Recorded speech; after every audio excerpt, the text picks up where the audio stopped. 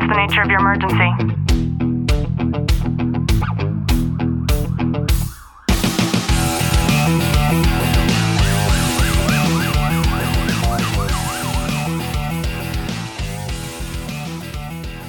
Good morning, police, fire, military, and families, and to everybody who is listening in on the Tactical Living podcast. This morning, I am so excited, and please welcome our guest to today's show, Mr. Alfred Anderson. Alfred, how are you?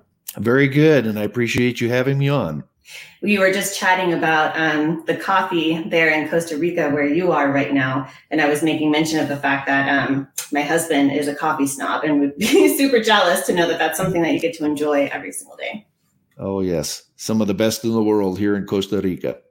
So when did you guys start the half-year cycle of living in Costa Rica? Well, my wife is from Costa Rica. So I've been coming down here for 20 years, and we came down this year at the end of October, and I'll go back, God willing, at the end of April. You're wise to avoid the snow in that way. Yeah, I mean, when you hit in the 70s like I am, you just don't want to fight it anymore. I mean, I was born and raised in Minnesota, and I know what that weather can be like in the very worst sense of the word in the lower 48. So no more. Yeah, I can imagine. Now, you are a former deputy turned author. So I want to get into a little bit about your career because I'm super curious to know how that shift was made. Okay. I basically last year began writing. Actually, the book Deputy Know Your Rights started 5 years ago when I was asked by many people to relate or write a book because of anecdotal stories I would tell them. So I wrote the first 3 chapters about 5 years ago, and I died. I just, I guess my experience in writing wasn't there until last year when I came down here, and a good friend of mine had published a book, and he says, you need to finish that book. It sounds too good not to finish. So I did. It didn't take me that long to finish it. And then from then, I started writing. My brother actually wrote it and read it, and asked, is there any more in you, like a novel? And I said, no. So then I decided, then all of a sudden, it was like an epiphany. Sasha, my guardian Sasquatch, came to forefront in my thinking because Sasquatches are very famous up in the Northwest.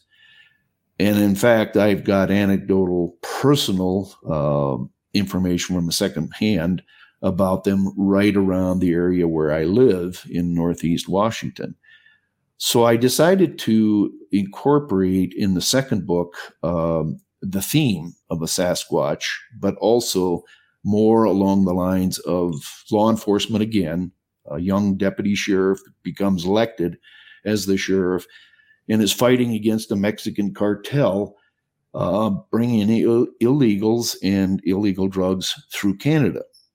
So that's kind of the theme of the second book, Sasha. Well, the third book I've written continues that theme with the Sasha in personage or entity, but now incorporates the theme of a sheriff this same sheriff is trying to form militia to protect his county against Southern invasion and also illegal elements that are, running roughshod over the rights of the citizen from the federal government standpoint.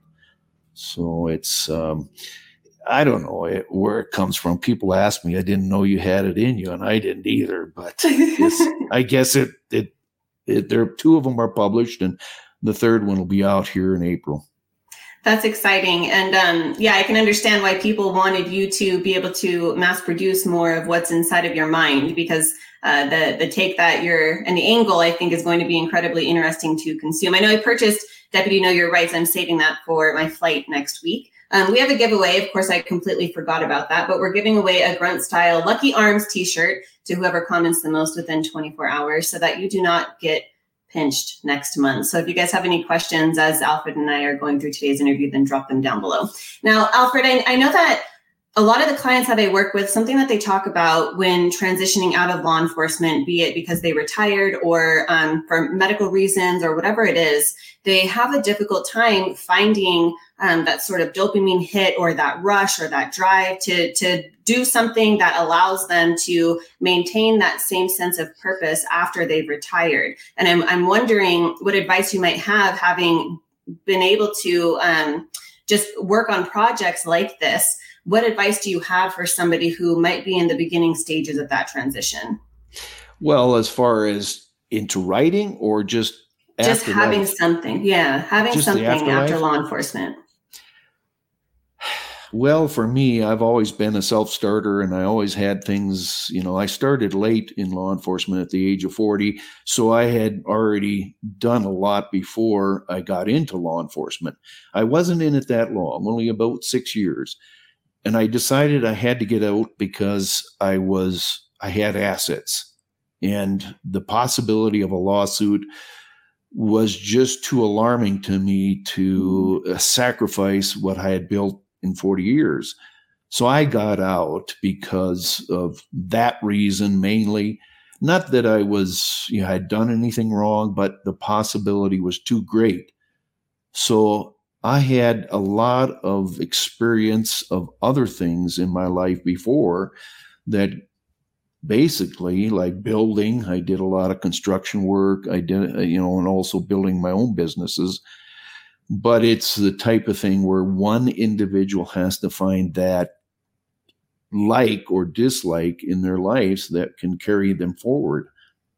So beyond that, I couldn't answer it any better than just find what you like to do and do it. Law enforcement was a good career. In fact, it was the best career of my life. It was very eye-opening and very rewarding. But beyond that, when one gets to the point of retirement, one has to find that like or dislike to continue them forward. Yeah, I appreciate you sharing that. And I know with things like shifting gears here, I know with things like constitution auditors and social media being what it is today. Good morning.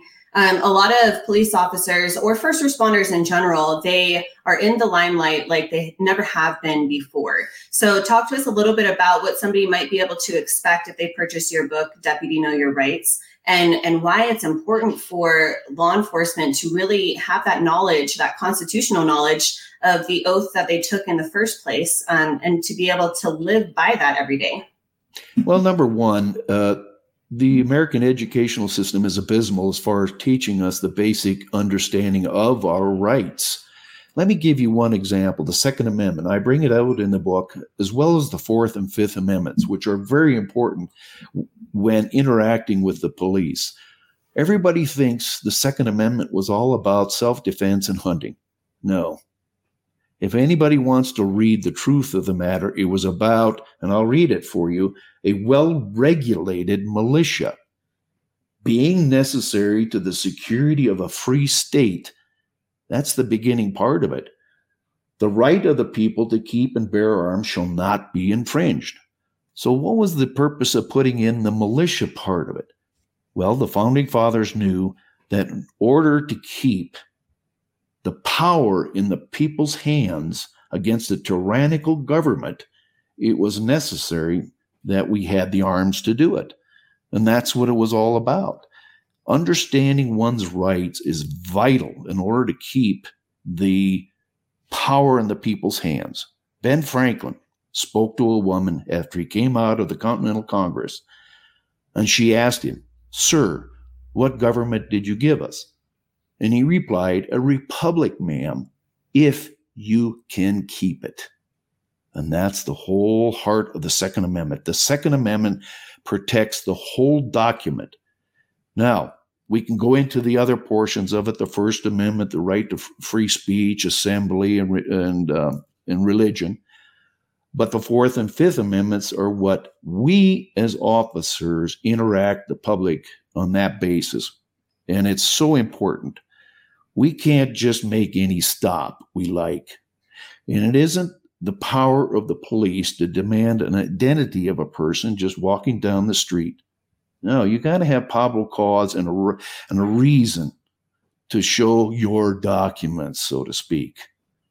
And it gets down to deputy explains a lot of that, explains how a person can interact with the police on a basis of respect, decency, but also no, you don't have to answer any questions. In a traffic stop, or if they stop you on the street, your right to remain silent is paramount. I love the passion in your delivery here. It actually makes me emotional to hear a fellow patriot with such vindication on the importance of the U.S. Constitution. And what I like is the fact that you're presenting it from two angles, as a law enforcement officer and then that of a civilian. And I also appreciate the fact that you acknowledge the importance of that equal level of respect, because I think above either one of those two things, it should come to the forefront when it comes to our constitutional rights. So in saying that, where do you think the issue lies with these officers that we see who don't have probable cause, who are demanding somebody identify themselves, or they just wind up in a situation where they become the next viral clip? Why do you think those problems exist? Because they're not educated. They don't understand the true purpose of our Constitution and what it really means as far as we as law enforcement officers in regards to the citizenry. It is our job, all right, if a crime has been committed or about to be committed, to arrest. But it is not our job to judge, to criticize, or to be condescending. And that's what we see in modern policing. It's just, I can do anything. You have to obey everything I tell you to do. And that's BS. That's a lot of BS. There has to be respect on our part, because as I lived by the adage, humility is the catalyst that makes power benevolent. And without humility, these cops, these police officers run rampant over the citizenry, and it's wrong. And we're seeing so many lawsuits as a result. So many governing agencies are losing millions of dollars because of bad policing. They go right to their pistol. They don't know what increment of force is all about. They exert power without any kind of respect and knowledge.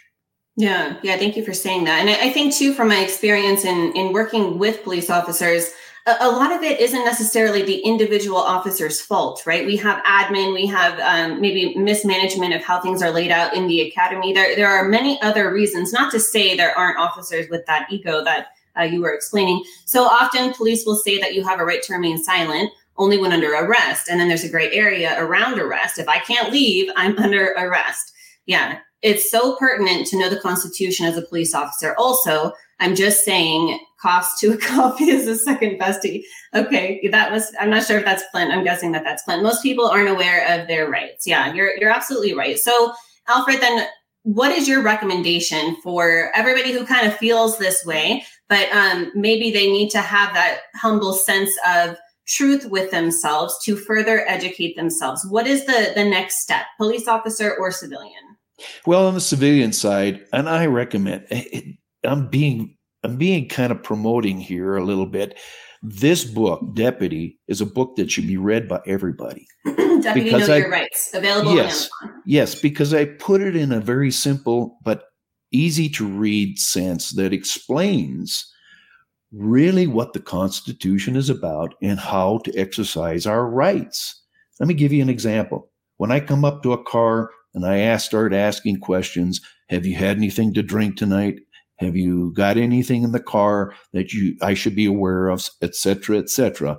You just simply say, officer, I choose not to answer you those questions. Period. Shut up is the way to handle it. Now, if they start pushing you and they want to say, well, if you don't answer my questions, I'm going to take you out of the car and arrest you. All right. That's going to be $100,000 lawsuit against you, officer, and your department. If you want to go that way, do it. Most of these YouTube videos we see are being recorded on that basis. Mm-hmm. And so many police officers are being trapped and caught. And that's unfortunate. So it's It's also a great learning experience, I think, because I think it is bringing more awareness to the neglect of police officers when it comes to, the whole purpose of their oath is to uphold the constitutional rights and that of the community. So I think that it is a great opportunity to see where those areas are lacking. Good morning. I think that was Derek who said that. So I think that it's important for us to not look at those videos as a form of entertainment, which I think most people are doing, but as a form of just self-inflection as to where do I need to improve so that I don't become that next viral sensation. Well, a lot of officers don't realize what happened in the Rodney King case, and there are 4 officers in Philadelphia right now are facing federal violation of civil rights charges. They beat the hell out of Rodney King in Los Angeles, and they were found not guilty in state court. However, the federal government took them to court on federal violation charges of civil rights. 2 of them went to jail, to prison. Now, if that doesn't scare any police officer and say, maybe I better be a little bit careful of how I treat this individual so I don't violate their rights. I don't want to be in prison you got Derek, Derek Chauvin, right? Mm-hmm. In his, he didn't do anything wrong in my point of view. He was tough, but that's the way he was trained. He didn't kill that man. He didn't kill, what was his name? I forget his name now. That's okay. George, somebody over in Minneapolis. But that's the point. We as officers have to obey the Constitution as well. And we can't just start demanding beyond our legal parameters that these people do anything. And that's the problem. People don't know. People don't understand their rights. And that's what I bring out in the book. Yeah, Alfred, what else is interesting? I'm thinking about how increasing it seems to be where you see those videos, but it's 2 police officers, right? Like an officer pulling over another officer. And then you see the way that the 2 of them get into it. And it's an embarrassment really to the entire industry of law enforcement as a whole, because it shows that lack of knowledge and education within the community when you especially see 2 of them going back and forth in that way. And of course, there's ego and other things that are involved. But what a shame. What a shame. It is. It's sad because it's education, it's understanding, and it's humility. Humility, as I say, is the catalyst that makes power, which we have, benevolent. And it's so important to approach it from that perspective, because then you're going to eliminate a lot of the problems we see in modern policing today. Yeah, I think so too. This has been fantastic, and I'm really excited to hop off of here to have a private chat with you about a project that I am working on. But just for everybody who is listening, where can they get your book? What is the best way to get a hold of you if they want to talk to you or have questions directly? Are you available? Tell us all of the things. Basically, all my books are available on Amazon in ebook form, soft cover, hardcover, Deputy Kindle. Yes, in Kindle, correct, or Barnes and Noble. I mean, I've sold them worldwide, so you can get them through my name, Alfred Anderson, or on Amazon is the most likely place to go and buy them, or if you Google or you search the name of the books themselves. Now, Sasha. My Guardian Sasquatch is available, and the 3rd one is called Little Sasha, will be there as well soon. And it's a continuation. Even though the names of the books are a little odd, they incorporate themes that are current, very current, such as the formation, the necessity to form militias in all counties, deputized militias by all the sheriffs. Yeah, it's just whoever's asking what are the titles of the book. So it's Deputy Know Your Rights is the first one. Sasha, My Guardian Sasquatch, and then Little Sasha is Little Sasha will be the 3rd, yes. The 3rd one coming out in April. The novels are good because they're multifaceted from, I'm incorporating an entity that's very mysterious, and not many people know about Sasquatches, but they're also very good love stories. But they're also incorporating themes that really, I think, will grab the reader and be a page turner. Yeah, thank you. And before I finish here, I just want to make sure, is there anything that I should have asked you, Alfred, that I didn't? Oh man, we could go on for hours, I think. But at this point, it's a short podcast, I think we've kind of hit on the main themes of what I try to present. And so I think we're at a good point. Perfect. Thank you to everybody who has tuned in. Keep dropping your comments and your questions so that I can give somebody away our Grunt Style Lucky Arms t-shirt. I will send that to you tomorrow. And Alfred, thank you so much for spending time with us this morning. It really is my pleasure. Thank you, Ashley.